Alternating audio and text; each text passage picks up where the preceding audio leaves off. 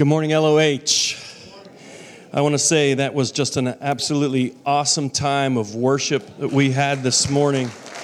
Tell you what, there's nothing like being in the place with God's people where God's presence comes. We're in a series called Excalibur, and today's message is a challenge for us. Seize your sword. It's a series that's focusing on the power of the Word of God, and it's my prayer that the Holy Spirit of God will continue to create a new passion and a new hunger in our heart for God's Word. I want to introduce you one more time to the three McGees. There we are. This is us. We are members of the Round Table. Devin and I we're the oldest of the three. Devin and I have great memories of many sword battles as he grew up and I grew old. And we had some intense sword battles. We had plastic swords, and they hurt, man, when they go across your knuckles. I'll tell you that right now. But I was thinking through that. You learn, through lessons of your war, you learn to come up with better weapons. So I bought a Nerf sword for Graham's first on Father's Day for Devin. And so the legacy of Arthur will continue in our family as my son, being a great storyteller, will have his Graham and my grandson well aware of the story of Excalibur, and the sword and the stone, and the rule of Camelot, brother to brother in life and in death. If it's been a long time since you watched The Sword and the Stone, the Disney movie, or First Night with Sean Connery and Richard Gere and all that, if it's been a long time since you read the legend, or maybe you never have, well, let me just give you a real quick synopsis. I follow Abraham Lincoln on Instagram, and he pointed out the other day about a great website where I could get solid information, Wikipedia. And I went there, and she said, some of you will get that later. King Arthur was a legendary British leader who, according to medieval histories and romances, led the defense of Britain against Saxon invaders in the late 5th and early 6th centuries. And the details of Arthur's story are mainly composed of folklore and literary invention, and his historical existence is debated and disputed by modern historians. But in the legend of Arthur, he discovers a sword, Excalibur. It has great power. And that sword aids him in fulfilling his destiny and winning battle after battle in his life. Now, I'm not here to talk about myths today, folklore or legend. I'm here to talk about reality, and that you and I are in a real battle. I want to talk today about our sword, God's living and powerful word, and the need to seize it, take hold of it. And the reason is a must for all of us. We must raise up a new generation of Spirit-filled, Spirit-taught warriors for the King and the kingdom of God. Why must we do that? Because, number one, we were born anew to reign, but born into a battle that rages. If you have asked Jesus Christ to forgive your sins and come into your life, the Bible says you are born again. We are born again to reign, live in the power of Christ's victory. But we're also born into a battle that rages. Peter said it this way: you have been born again, not of perishable seed, but imperishable through the living and enduring word of God. James said it like this: God was delighted to give us birth by the truth of his infallible word, so that we would fulfill his chosen destiny for us and become like a first fruits of a brand new creation. We were born anew to reign, but we are born into a battle that rages. I was so blessed to be raised by a mama and daddy that never took summers off from church. How many God moments can you afford to miss with your family? There is a war raging. I wandered far away from God until I was 17 years old. But when I was a young boy, I was taught the scriptures. Memorial Heights Baptist Church, Sonia's mom was one of my Sunday school teachers, along with two others. And so when I came back to the Lord, or came to the Lord the first time, I'm not sure which, but the power of the Holy Spirit grabbed a hold of my life and drew me out of darkness into his marvelous light.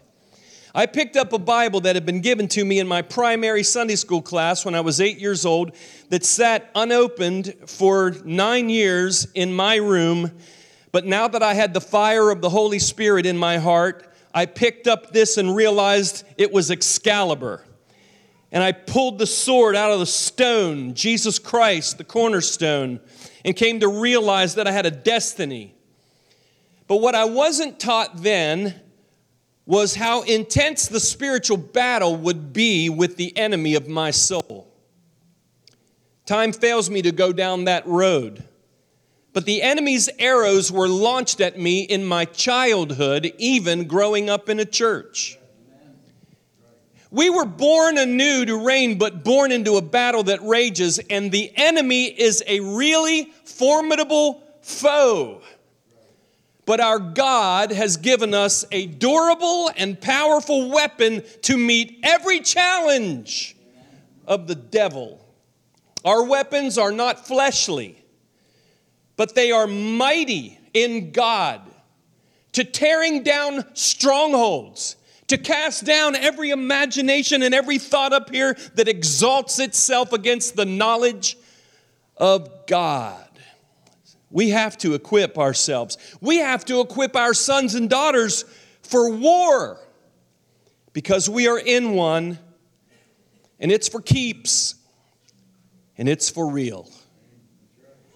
James Knowles, in his work, The Legends of Arthur and His Knights, talk about a moment when Arthur is warned about the tactics of the enemy coming against him. And he says to Arthur, "Arise, Lord King, for the enemy is come, even Ambrosius and Uther, upon whose throne thou sittest, and full 20,000 with them. And they have sworn by a great oath, Lord, to slay thee ere this year be done.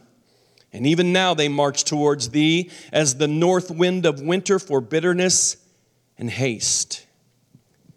I call my Bible Excalibur because I'm in a battle and I don't have the power to win it apart from this book, this word. Some Old Testament stories show us a battle that great leaders of God fought in their physical reality. They encountered enemies who sought to hinder them and harm God's people and thwart their destiny and stop God's purpose.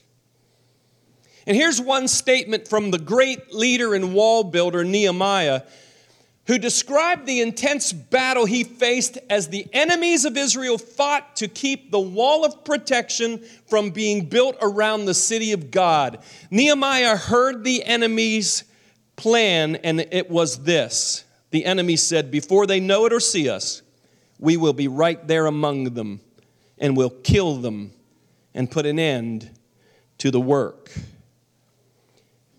Before they know it or see us, we will be right there among them, and will kill them and put an end to the work. The New Testament pulls back the curtain to reveal who animated those real men to kill Nehemiah and stop the work of the wall. They were demon powers. The New Testament reveals to us who our real enemy is. reveals to us that we are in a battle of the ages and a battle that rages. Do you know what Satan and his princes are thinking right now? Before they know it or see us, we will be right there among them and will kill them and put an end to their work. But the good news is we have a God who is on the throne, and if you're in Christ, He has positioned you securely, and He promises to watch over you, watch over us. He is a shepherd, and His rod and staff comfort us, but we can't sleep. We can't slumber.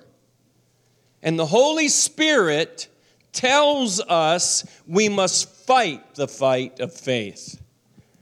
Here's why. Ephesians 6 says, "For our struggle is not against flesh and blood, but against the rulers, against the authorities, against the powers of this dark world, and against the spiritual forces of evil in the heavenly realms." Notice the intensity. He calls it a struggle. Notice who the enemy is not: human beings. Notice who the true enemy is: rulers, authorities, powers of darkness, spiritual forces of evil. Now look, Satan is not omnipresent. That means he can't be everywhere at the same time. But listen. When the Apostle John saw the multitudes that you could not number of angels around the throne of God, that same Apostle John said that Lucifer seduced and deceived 1/3 of heaven's armies to follow him. Satan is not omnipresent, but has enough dark princes around to cover every one of us. I will say that one more time for those who are thinking of taking the rest of the summer off from church. Satan can't be everywhere, but there are enough malevolent dark princes to cover every one of us. Arise, Lord King, for the enemy is come, upon whose throne thou sittest, and full 20,000 with them. And they have sworn by a great oath, Lord, to slay thee ere this year be done. Even now they march toward you, as the north wind of winter, for bitterness and haste. Jesus looked at Simon and said, Simon, Simon, Satan has asked permission to sift you like wheat. In last week's message, Echoes of the Dead, I mentioned the great sacrifice made to get this Bible to us. Martin Luther, the famous German reformer, wrote one of the great anthems of the church, "A Mighty Fortress is Our God." And a few of the lines in there talk about the intensity of the battle that is raging when he says, "Our ancient foe does seek to work us woe. His craft and power are great, and armed with cruel hate. On earth is not his equal. And the stained glass windows don't keep him out. Neither does the communion cup or the communion bread or a Bible that you carry in your hand. But a word in your heart, standing on the foundation of this book, gives you the only power on earth to fight such a malevolent foe." Nehemiah found out the enemy's intentions. Before they know it or see us, we will be right there among them and will kill them and put an end to the work. But you have an Excalibur.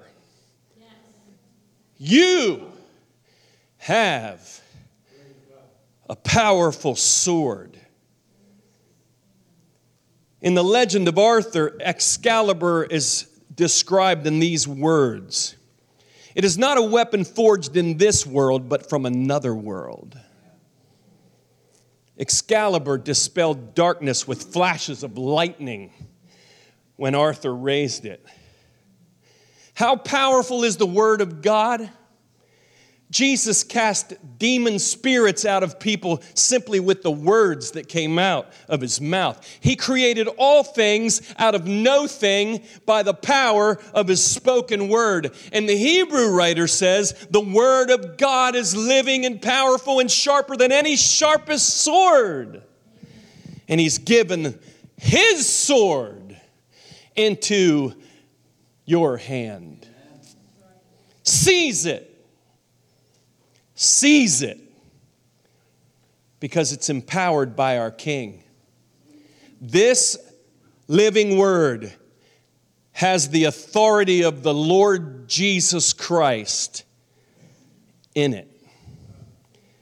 Ephesians 6:10 says, finally, be strong in the Lord and in his mighty power. In his mighty power. On earth there is no equal to Satan, but the power of Jesus in the Word, in his church, and in the hearts of his kingdom sons and daughters. Put on the full armor of God so that you can take your stand against the devil's schemes.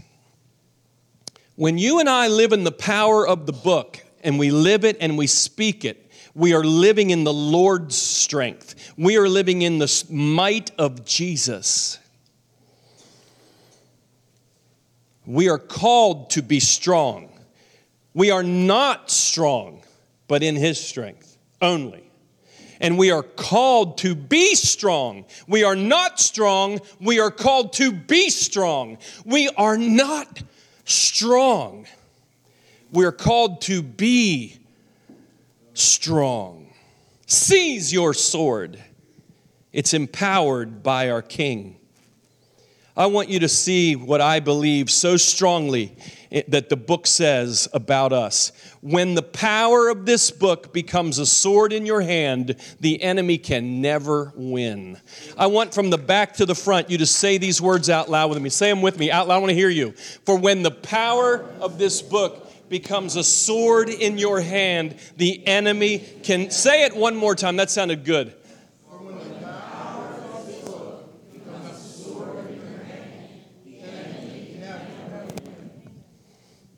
So how do you win? Answer, you have to know your weapon. You have to know your weapon. There's a scene in Saving Private Ryan when these trained soldiers are on the front line. They're not in boot camp. They're in the battle, and it's live or die. And one of the soldiers is laying on the ground with his rifle, and he's just terrified by the impending reality of what's happening, and he's just frozen. And one of the generals comes up and yells at him, "Fire your weapon, soldier! Fire your weapon!" You have to know it and use it. Therefore, put on the full armor of God so that when, not if, when, not if, when the day of evil comes, you may be able to stand your ground. And after you have done everything, to stand. Stand firm then, with the belt of truth buckled around your waist, with the breastplate of righteousness in place, and with your feet fitted with the readiness that comes from the gospel of peace. You know what that means? Listen. We have to be biblically sound and solid in order to be equipped to fight this war. Because all the pieces mentioned in the armor of God have a frame of reference from Scripture. And what that means is you don't know how to put the belt of truth on if you don't know what the truth is. And the only way to know what the truth is in this book. And I don't care if every American pastor gets up and starts changing what this book says. Don't go with them. Start your own church and stay in this book. Because this book is true if everyone gets seduced, if everyone becomes a liar. This is the truth. And men will come and go, but the word of the Lord will live forever. Amen. Amen. Amen.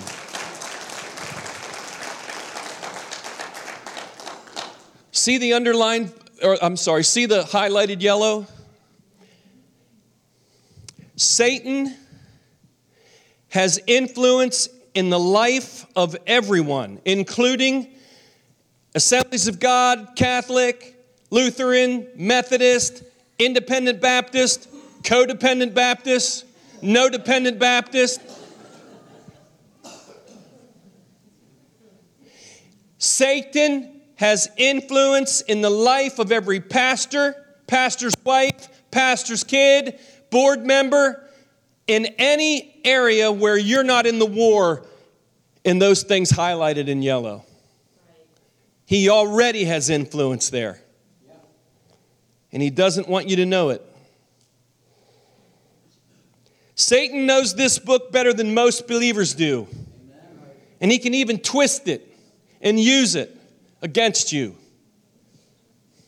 But if you know it, and you know the author, and you live in his spirit, the author can bring a now word that will never go against the written word. But a now word in this book that will never go against the written word. In the moment when the battle is coming, when the enemy launches a flaming missile at your mind and heart, and he can bring a word up to you. Because I want you to see it again, and I want you to say it again. The next slide. Say it with me. For when the power of this book becomes a sword in your hand, the enemy can never win. Ephesians 6 goes on to say this. In addition to all this, take up, that's my responsibility, take up the shield of faith with which you can extinguish all the flaming arrows of the evil one. Take the helmet of salvation and the sword of the Spirit, your Excalibur, which is the Word of God. And it doesn't just mean the Scriptures. It means a living, organic, relational message that's alive in this book, never out of context of the written Word, but in the Spirit, abiding in the vine. You take that Word up in you, and it's the sword. It's the Excalibur in the war that you are in, whether you're fighting in it or not. And 18, and pray in the Spirit on all occasions with all kinds of prayers and requests. Every one of these things are part of the full armor of God. With this in mind, be alert and always keep praying for all the Lord's people. We have to do this. We have to take up the sword. We have to seize it. Why? Because King, the enemy, is coming. And he doesn't want you sitting on what he thinks is his throne. Amen. It's your throne, but he thinks it's his. And full 20,000 with them were coming for Arthur, and they swore by a great oath that they were going to kill him by the end of the year. And they were marching toward him at that moment with the winds of winter bitterness and haste. Take up your sword. In light of being in a stealth operational attack by an enemy who hates you, satanic archers shooting flames of lies and suggestions about you, about your friends, about people in your youth group. God's been doing an awesome work in your youth group. Guess what the devil wants? He wants you divided. He wants some dumb, stupid thing to crop up in your youth group, so some of you think you can't come anymore. Wake up. Stand up. Fight the good fight. God isn't sending you into a youth group necessarily priority one so you can find a good-looking guy or girl. Grow up, guard up, be about God's work, stay in the kingdom of God, stay together, brother to brother, sister to sister, through life and in death. The war rages. Amen. I'm pointing them out. I'm pointing you out because I believe in you and the powerful, powerful destiny that he's placed on our church that you have to carry through. I love you. You know it, right? If you don't, I'll come down there and give you a kiss and I'll prove it. Josh will start here. We'll work down. He launches flaming missiles with hopes that they'll land in my soul and begin to burn begin to sway the way I think and the way I feel and influence me. I have to take up the shield of faith. I don't have time in that moment to call Levi Lusko to drive across the country and stand and hold up his shield of faith over me. I don't have time to get Joyce Meyer on the phone. I don't have time to get your favorite and your best. Joel Houston or Joe Osteen or Joe whoever can't necessarily get to me and put it up in front of me. Ta-ta! Pastor Tim can't do it. Your brother can't do it. You have a shield. You have a sword. You hold it up. You can extinguish all the flaming missiles. I'm about ready to start preaching now.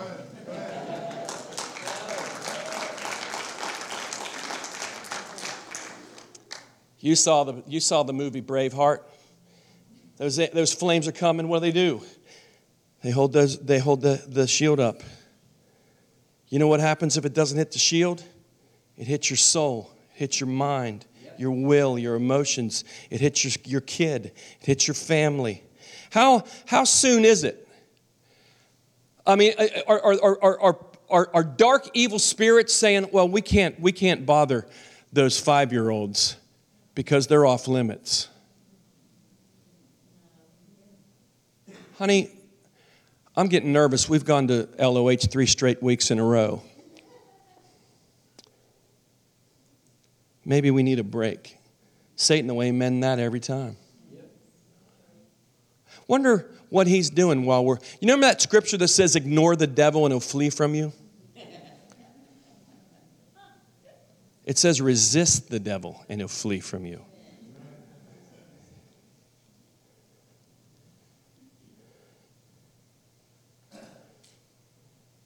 How do you take up the shield of faith? Satan comes along and he says, you know what? Darkness is light. I saw it on The View. Bitter is sweet. Bitter is sweet.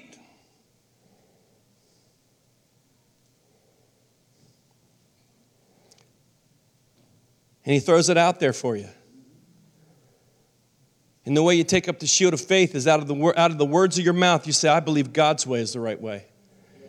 Not your suggestions, not your accusations about me or others.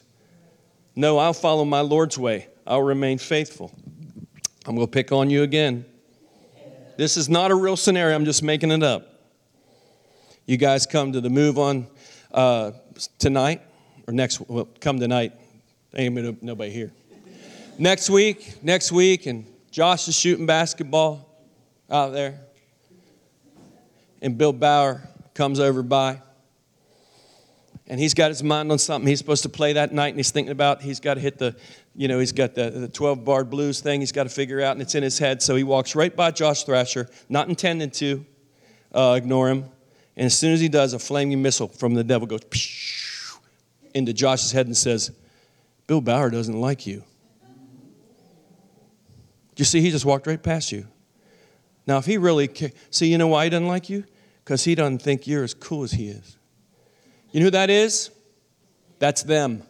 Yeah. Pastor Tim, I saw him get that coffee, and he walked right down the middle of the thing. And I was looking right at him.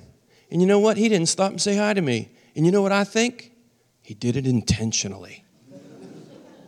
You know who that is? That's them. We just started a home group. I even baked brownies. I even dusted the furniture. First time in 6 weeks. I even prayed about it and had a good lesson. And Mary Lou didn't come.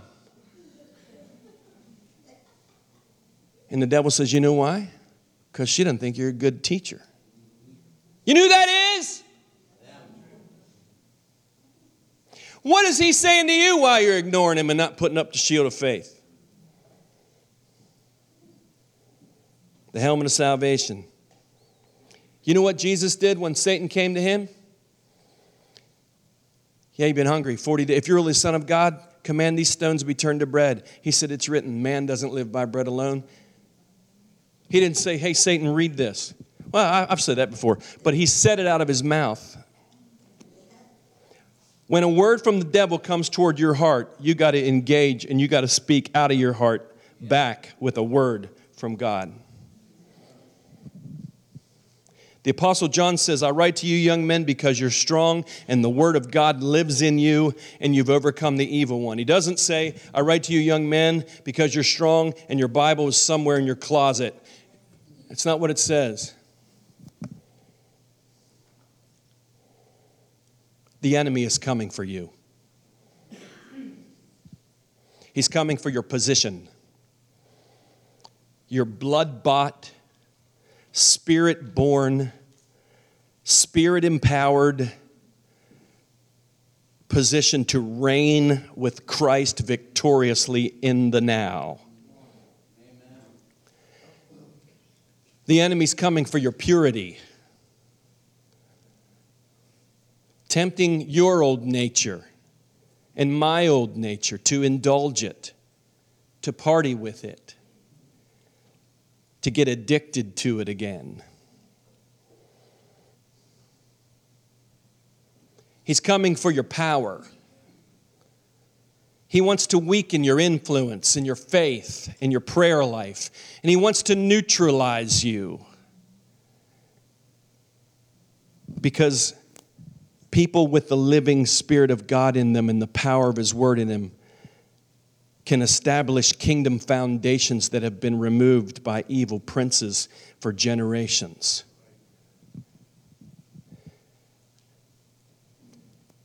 And so I challenge you, as God challenges me, not only to go on the defense, but go on the offense and attack him.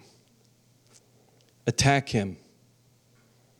This nation and many believers, because we are weak, and we're malnourished when it comes to God's word, and we're divided as believers and denominations, and even in our city.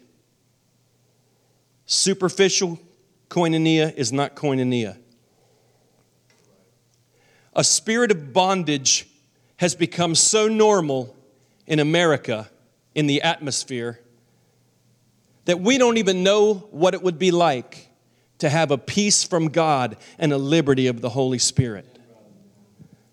It's like describing Narnia when they were under the influence of the White Witch, when Beaver, said, winter, it's always winter and it's never Christmas, because the White Witch lives. You are to establish a different atmosphere. You and I are to establish a different environment in the domain of our church, in the domain of our city, in the domain of our nation on the attack. One writer commenting about Excalibur said, listen, although it is always described as a sword of power, that power is wielded in the best interests of the people, of justice, not in self-interest of the king. I want you to say it one more time. Seize your sword, for when the power of this book... Will you say it one more time?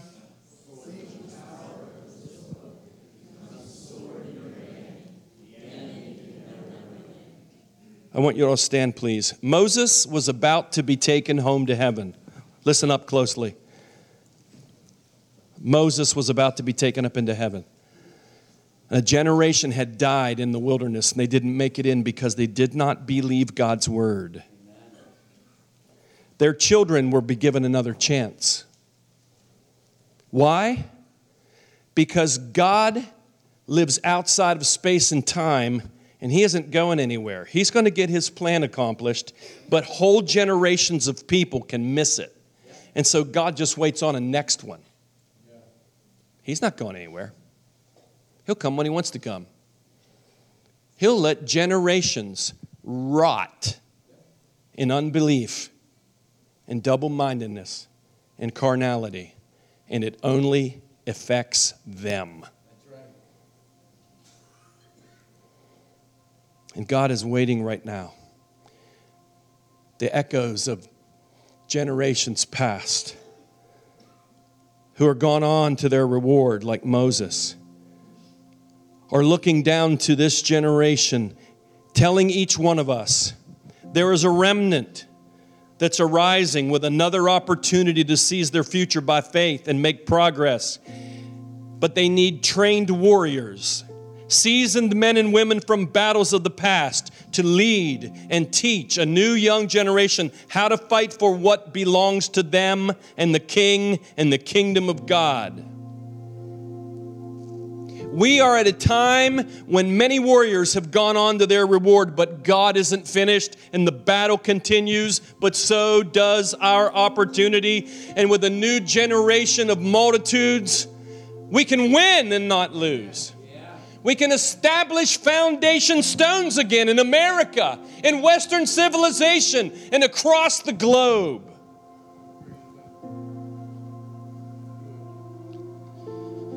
Victories won, faith rising, valor born, courage increasing, convictions established. Or will this generation be seduced, surrender, give up more ground, lose sons and daughters to the enemy? We are in a war, and much of the church hasn't shown up yet. I'm speaking in general terms. Are you fighting? Are you fighting? There is a war going on. Are you sleeping? Jesus said, while good men slept, the enemy planted wickedness. Mom and Dad, we're in a war. Do you have any doors of darkness open in your domain? Are your words out of your mouth unknowingly in agreement with the devil as he seeks to bring the toxicity of your generational lies that you've believed and place them on your kids so they'll believe them for another generation? Seize your sword.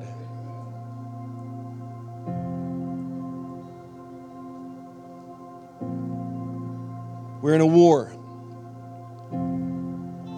Are you ignoring the devil?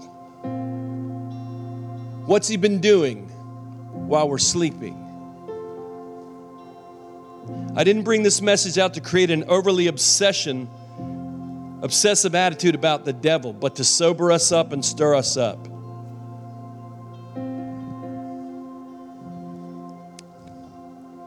I'm going to close with this. Martin Luther's song, "And though this world with devils filled should threaten to undo us, we will not fear, for God has willed His truth to triumph through us. The Prince of Darkness grim, we tremble not for him.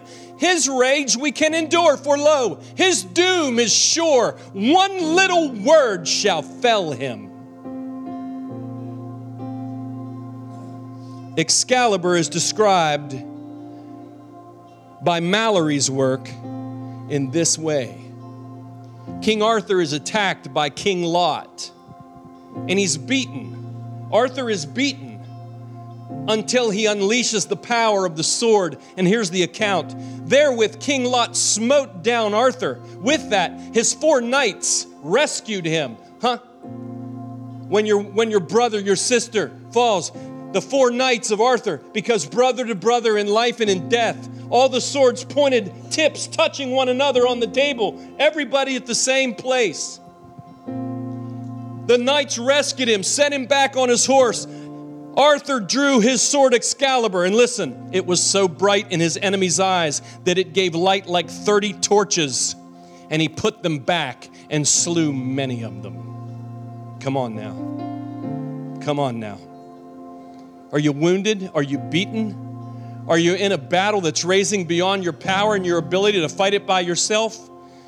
Here is a moment this morning in the presence of the Lord when His Spirit has been here today and we felt His comfort, we felt His drawing, we felt His power, and He is here today with angels looking in on these things, looking to empower each and every one of us. Even the weakest in the kingdom of God is stronger than the strongest demon. If you take Excalibur in your hand, if you humble yourself under the mighty hand of God this morning, He will lift you up. We're going to pray for people that feel like they're in a moment of defeat. They're in a season of despair. We want to pray for you that the Lord will lift that yoke off of you. We can't deliver you from the battle, but we can deliver you from the defeat, because the name of the Lord is a strong tower. The righteous run into it and they find safety. I want you, as this band begins to play, to run into the tower of the Lord, and let's gather around and believe God for victory. For those that have fallen, for those who are weakened by the intensity of the war, you need strength. We're here to strengthen you. We're here to pray with you. We're here to get you back up on your horse.